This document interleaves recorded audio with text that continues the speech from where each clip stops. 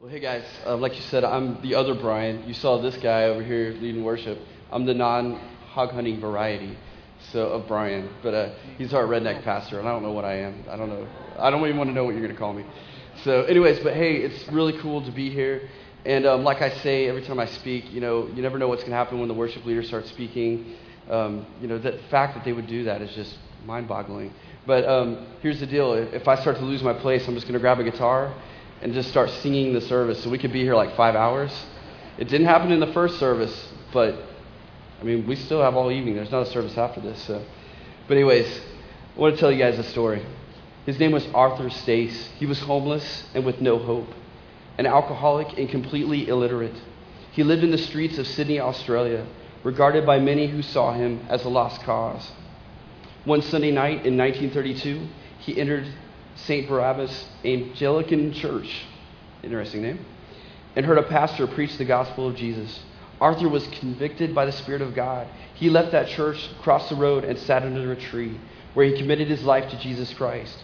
He had become a new creation. Later that year, he was at the Burton Street Baptist Tabernacle. He heard the evangelist John G. Ridley preaching. In his urgent, commanding voice, John Ridley cried, "Eternity, eternity. Oh, that this world could be emblazed, this word could be emblazoned across the streets of Sydney. You've got to meet it. You will come face to face with it. Where will you spend eternity?" Arthur Stace, this man who still could not read or write, left that church, took some yellow chalk, bent down, and wrote one word on that footpath: eternity. And throughout the night for the next 40 years, while Sydney slept, Arthur would take his chalk and write in immaculate handwriting the word eternity on footpaths, entrances to train stations, anywhere else he thought it would catch people's attention. It's estimated that he wrote the word 500,000 times. He was known as the man with the one-word sermon. Sydney, all over the city, would awake and see this word wherever they walked and went to work. As the year 2000 was welcomed, the word eternity in Stace's handwriting was emblazoned. You can see it up there, that picture of Australia. You get the opera house. But it was on the Harbour Bridge, and thanks to modern technology, was seen around the world. Of all the words that have been spoken during the first 2 millennia, the one chosen to be featured on the Harbour Bridge at the dawn of the year 2000 is the one that was used to remind so many Sydneyers in Australia of their impending appointment with their Creator.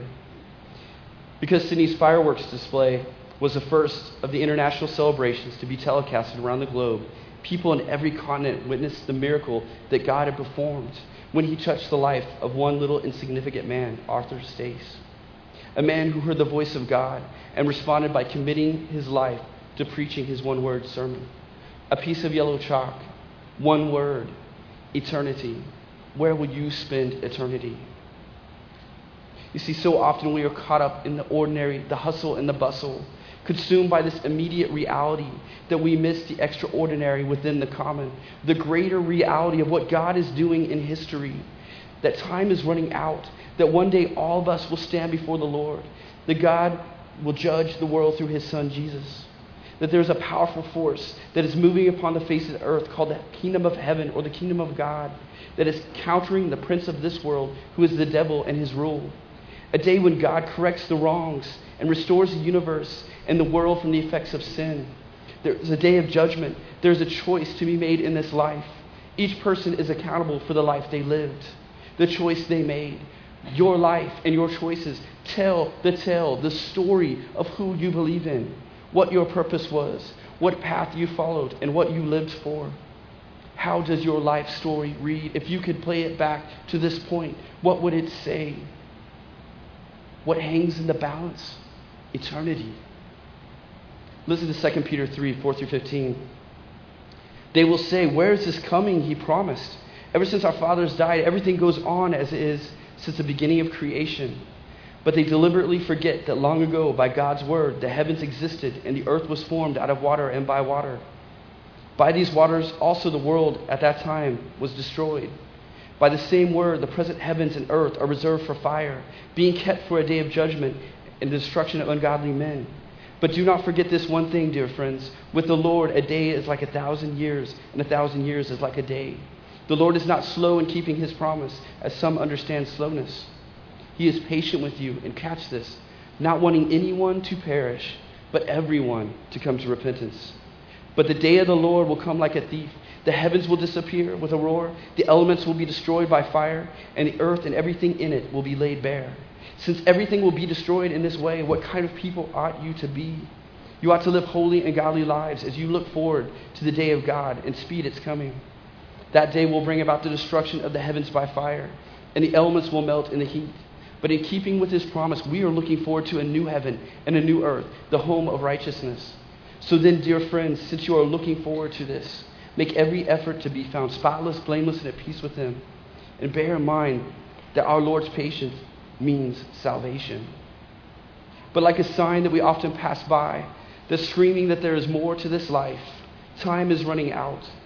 We think we have tomorrow or the next day. You think we can walk out here and we have another hour, or we can go to lunch. You never know what will happen. Life is short. We assume that life isn't fleeting. The Bible says we are dust. You see, God is calling us into an extraordinary life, a life that surrenders all, not some pie in the sky, happy train, health and wealth, or a boring, never takes risk, sitting on the couch, listening to Barry Manilow whilst I eat my veggies. It's not that kind of life. No offense on veggies. I eat carrots every once in a while. Any Barry Manilow fans? It's not a life where we don't use our noggin or the wool being pulled over our eyes. No, we are called to this narrow way, not the easy broad way that takes God's strength to reach the heights. A life of blood, sweat, and tears, of walking through the valley of the shadow of death and fearing no evil. A life that refuses to sit on the sidelines but embraces God's purpose. That refuses to become lured by the world's treasures. That knows deep despair and great joy but trusts that God is good in both. That picks up the spiritual sword and fights a spiritual battle being waged all around us. That turns the other cheek. That loves his or her enemies. It is the cure for the common life. You see, you are serving someone. You are following someone, whether you realize it or not. You see, Satan's greatest lie is that you're following your own path, that you serve yourself, that you are your own master, the master of your own fate. But you are serving somebody. It may be the Lord, or it may be the devil. What you do matters, and the decisions that you make determine so much, and time is running out. Don't be fooled by that which is temporal and fleeting. Don't let it obscure the greater ever-looming sign that says eternity. Where will you spend it? In the book of Matthew, we see a picture, a glimpse of the day of judgment. Let's check it out in Matthew 25, 31 to 46. When the Son of Man comes in his glory, and all the angels with him, all the nations will be gathered before him. And he will separate the people one from another, as a shepherd separates the sheep from goats. He will put the sheep on his right and the goats on his left. Then the king will say to those on his right, "Come, you who are blessed by my Father, take your inheritance, the kingdom prepared for you since the creation of the world. For I was hungry, and you gave me something to eat. I was thirsty, and you gave me something to drink. I was a stranger, and you invited me in. I needed clothes, and you clothed me. I was sick, and you looked after me. I was in prison, and you came to visit me." Then the righteous will answer him, "Lord, when did we see you hungry and feed you, or thirsty and gave you something to drink? When did we see you a stranger and invite you in, or needed clothes and clothe you? When did we see you sick or in prison or go to visit you?" The king will reply, "I tell you the truth, whatever you did for one of the least of these brothers of mine, you did for me." Then he will say to those on his left, "Depart from me, you who are cursed, into the eternal fire prepared for the devil and his angels. For I was hungry, and you gave me nothing to eat. I was thirsty, and you gave me nothing to drink. I was a stranger, and you did not invite me in. I needed clothes, and you did not clothe me. I was sick and in prison, and you did not look after me." They will also answer, "Lord, when did we see you hungry or thirsty or a stranger or needing clothes or sick or in prison and did not help?" He will reply, "I tell you the truth, whatever you did not do for one of the least of these, you did not do for me." Then they will go away to eternal punishment, but the righteous to eternal life. In this passage, we have King Jesus, the Son of Man, coming to judge the world with myriad upon myriads of angels, ready to judge the heart of every man. Jesus used common imagery of sheep and goats that would have been familiar to his listeners. Shepherds often had mixed flocks of sheep and goats as they roamed the countryside.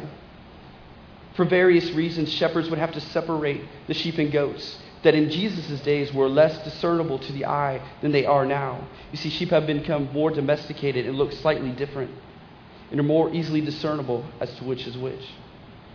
But not so in Jesus' time. It would be the shepherd whose eye was discerning enough to split the flock.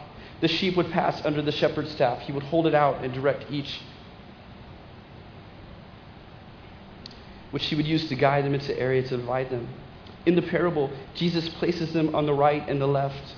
The right was a common place of honor when a king made a ruling, and the left a place of disgrace.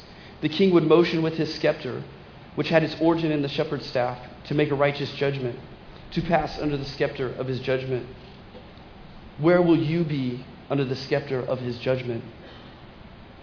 Jesus, the shepherd king, the Alpha and the Omega, the one who is and who was and is to come, the Almighty, sits on his glorious throne and states the reward and gives the reasons why to each group of people. To those blessed, it's the invitation to come. Blessed by my Father, take your inheritance, the kingdom prepared for you since the creation of the world. What is the kingdom of heaven or God? Well, the imagery the Bible uses is beyond comprehension. It's not floating on clouds with little harps and fat little cherubs. It sounds more like a Richard Simmons video or something, you know. That sounds boring. I don't want that. And it's hard to put your finger on because it's described in both otherworldly terms and familiar terms. Wayne Grudem, a theologian, says Christians often talk about living in heaven forever. But in fact, the biblical teaching is far richer than that. It tells us that there will be a new heavens and a new earth, an entirely renewed creation, and we will live with God there forever. There will also be a new kind of unification of heaven and earth. There will be a joining of heaven and earth in this new creation. And if you want to know more a little bit about heaven, because we just can't get into it, this is an amazing book. Randy Alcorn has kind of a cheesy cover, but anyways, on heaven, it's amazing. Jesus made it clear that it was yet to come and something that he had started at his arrival. Jesus said the kingdom of heaven is within you, and we'll get to that later. The kingdom of God is bringing wholeness to man and the universe that was corrupted by sin and death. The brokenness brought about by sin and disease, the separation from God and each other. Sickness was never supposed to be. Sin was never supposed to be. The separation and the struggles that we have in our relationships was never supposed to be. The wholeness is called shalom or peace. It's not a feeling, but God's program to restore all things, reconciling the world to himself and to people. The next part is the why. Because you clothed me, you visited me in prison. I was hungry and you gave me food. I was thirsty and you gave me a drink. Notice the response from the sheep. Lord, when did we see you? His response, when you did these things to even the least in my family, my brothers and sisters, you did unto me. Then the king looks at his left. Depart from me into the eternal fire prepared for the devil and his angels. This is in contrast to the kingdom that was prepared for people. Do you see the difference? A quick note. We are often under the assumption that hell is for people.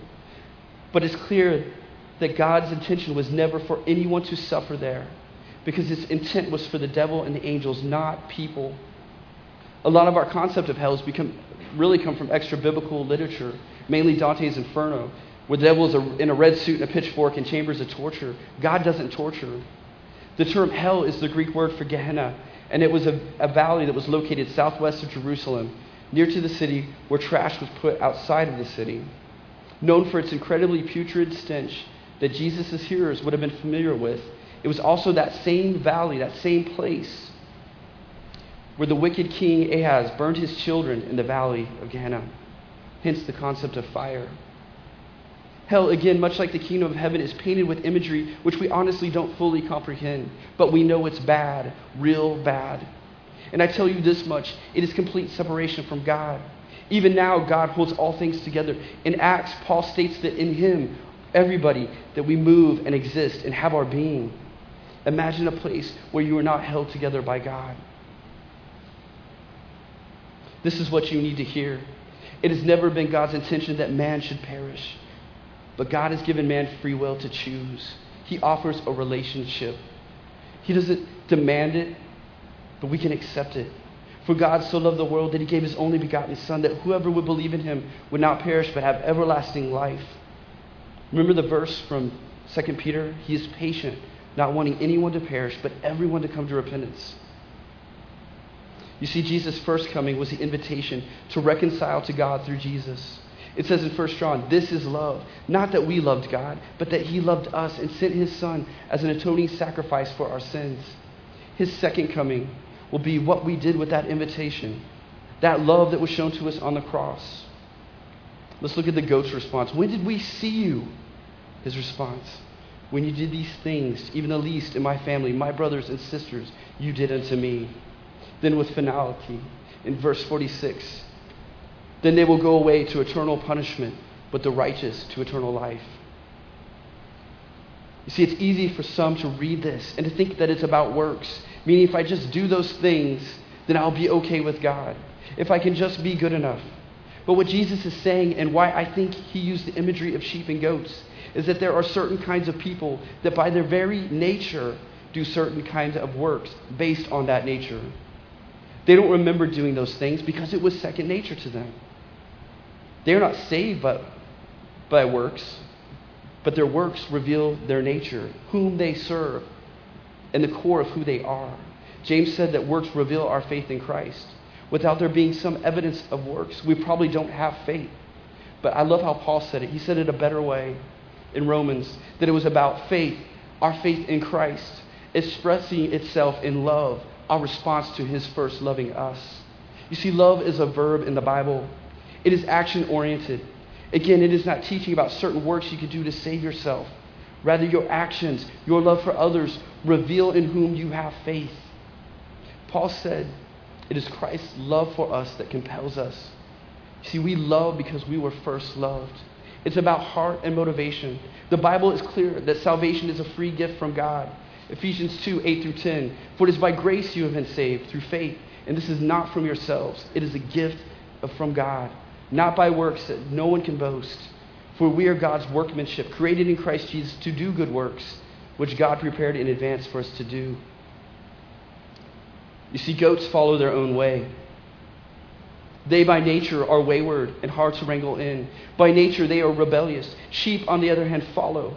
They follow the shepherd not because of what he can provide for them, but because he is their shepherd. They know his voice and respond to him. When sheep gather at a well with other sheep from other flocks, they know their shepherd's call when it's time to leave, no matter how many other sheep from different flocks and shepherds are there. They are in sync with him. It's not that they don't stray at times or get lost or get themselves into danger, but their very nature is to follow the shepherd. Their very nature is to follow the shepherd.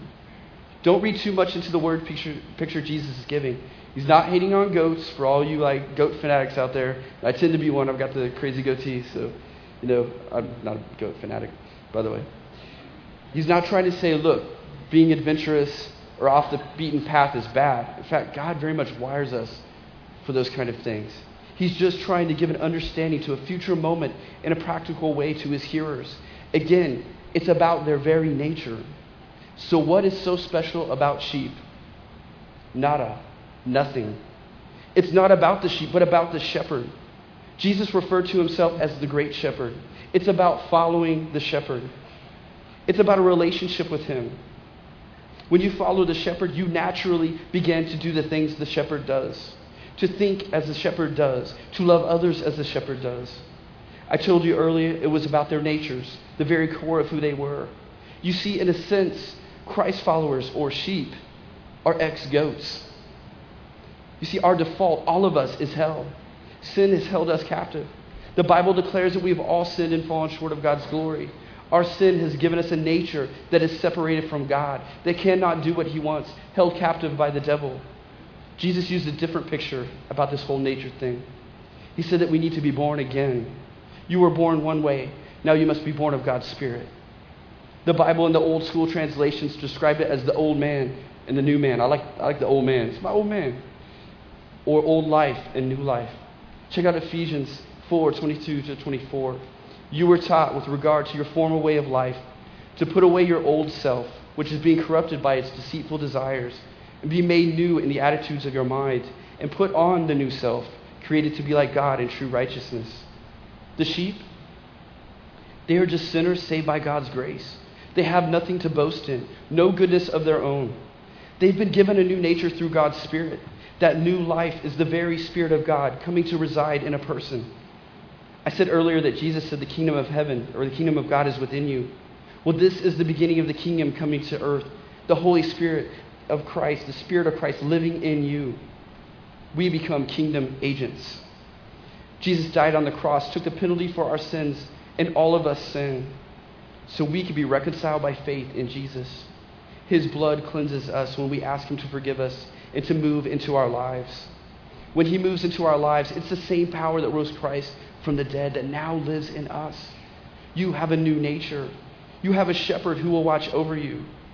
I told you it wasn't about works when it comes to salvation. Check out this passage in Romans. Now, when a man works, his wages are not credited to him as a gift, but as an obligation. However, to the man who doesn't work, but trusts God, who justifies the wicked, his faith is credited as righteousness. David says the same thing when he speaks of the blessedness of the man to whom God credits righteousness to, and apart from works. Blessed are they whose transgressions are forgiven, whose sins are covered. Blessed is the man whose sin the Lord will never count against him. So what's so special about sheep? What's the difference between the goats and the sheep? It's the shepherd they're following.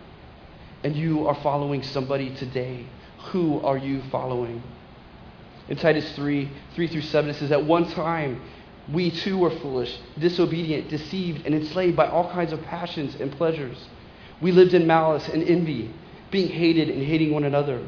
But when the kindness and love of our God in Christ Jesus appeared, He saved us, not because of the righteous things we had done, but because of His mercy. He saved us through the washing of rebirth and renewal of the Holy Spirit. That's that different nature I'm talking about. Whom He poured out on us generously through Jesus Christ, our Savior. So that having been justified by His grace, we might become heirs, having the hope of eternal life. This is a trustworthy saying. And I want you to stress these things so that those who have trusted in God, and catch this, may be careful to devote themselves to doing what is good. I love that last part. Be careful to devote yourself to doing what is good. We have a mission. We have a responsibility as kingdom agents. It is our response to God's love for us, not a need to do things out of fear or to be right with God, but that we are already right with God when we accept Christ into our lives. When you believe in the name of Jesus, you pass from life to death. There is no condemnation for those in Christ Jesus. You have a new nature, the nature of the shepherd king. Jesus said, these things you did unto me, even to the very least. Plainly, He is saying that what we've done to others is what we've done to Him. It is our treatment of Jesus. Our response to others is our response to God, especially to other believers. The love we've received is the love we pass on. And this is my favorite part of this passage. You see, in here and out there, there's a king in disguise. We need to be looking for that king in disguise. He's out there. The server at the restaurant, the homeless man at the stoplight, your next door neighbor. Who knows if that person has the Spirit of Christ living in them that you may serve or encounter. And you may be serving the king in disguise. Or maybe you're the one to invite them into that relationship. This is where to find hope. I personally believe that this partly speaks to our mission to spread the gospel, to live out His kingdom, being Jesus' hands and feet in the world and His voice. It's a tall order. It can only be done with His strength and power, bringing the message of salvation to others by also providing physical needs. Look, physical things will pass away, but that is no excuse for us not to seek to provide physical things. Often those things are a path that lead to spiritual matters. People need to see that you care. Not that you're better than them, not that you're their savior, but you're simply a starving sinner who's found spiritual food and telling others where to find it. That when you were in need, God cared for you. Now you care for others. God has always identified Himself with what the world considers the least. He says, I am the God of the widow, the orphan, and the foreigner. James wrote in the Bible that it is true religion. True religion is to care for widows in their distress and to keep oneself from being polluted by the world. Jesus hung out with the despised of His time, the prostitute, the tax collector. We need to be looking for that king in disguise. I also believe this speaks to caring for the church, the members within the church. Jesus said the world would know us by our love for each other. Yet we judge each other, exploit each other's weaknesses, have unforgiving spirits. Our treatment of our leaders can be cruel, as can leaders' treatment of its members be cruel. But look, none of us have it all together, and we all need forgiveness. We need to forgive from our hearts because love covers a multitude of sins. We need to bear with each other's weaknesses, and we need to take care of each other. 1 John says, if anyone has material possessions and sees his brother in need, but has no pity on him, how can the love of God be in him? Dear children, let us not love with words or tongue, but with actions and in truth.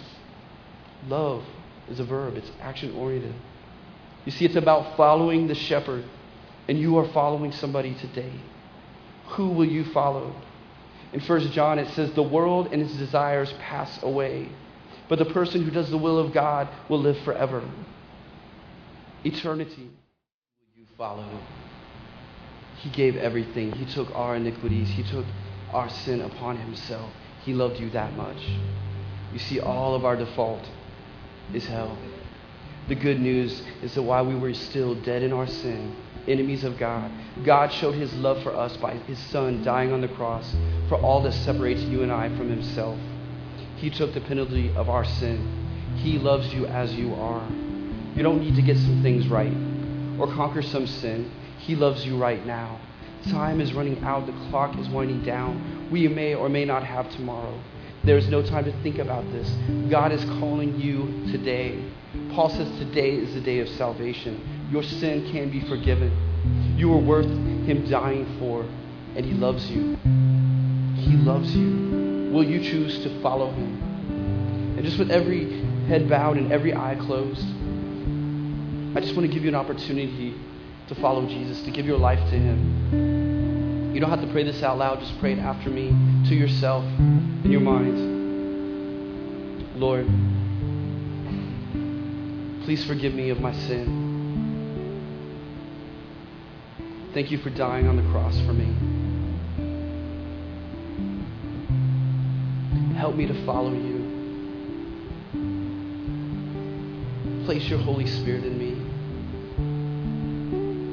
In Jesus' name, amen. If you guys did that, we have these connection cards. Grab a pen. If you don't have a pen, they're in the back. And we want to know more about that. Just say, hey, I'm giving my life to Christ today. Because we want to send you some stuff you can read, some books. But maybe some of you already know Christ, but you've strayed away. Return to the shepherd. His voice is calling you. Listen, I'm overwhelmed by my sin at times. Yet I remember that sin is no longer my master. I have a new nature. I have the mind of Christ. When I follow the Spirit's leading into every area of my life, I find that he's changing me. Sometimes that change is painful. Yet we were worth him dying for, and he loves us, and he loves you. Will you choose to follow him? And lastly, church, rise up and follow the shepherd. Are we the church that has passed by that king in disguise? He's in here and he's out there and he's in disguise. We need to meet the needs around us. The Bible says to practice hospitality. Yet we can't even get enough volunteers for the French students. Some of you are asking, what is God's will for my life? Yet we won't follow his will to take in strangers and practice hospitality. We're saying to God, no, God, what's your other will for me? Because we're uncomfortable. Let us not pick and choose. Step out on faith. God will help you through your fears. Beyond that, we have needs in Highland City. We want to buy a house there, a hub where needs can be met, both spiritually and physically. We already have the couple who will lead the charge and live there. It's Barry and Jen Germany. Let's rise up. We want to join in with the food pantry that's already there with several other churches. Let's rise up. Don't wait for the pastors to do it. The word says that we're here to equip you.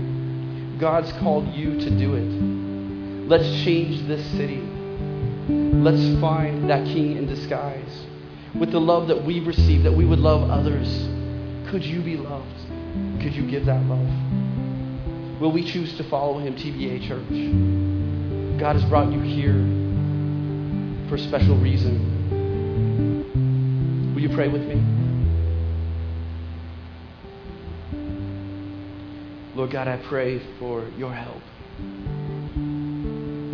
Lord, that we would seek you, God, that you would soften our hearts and open our minds to you, that you give us wisdom and understanding.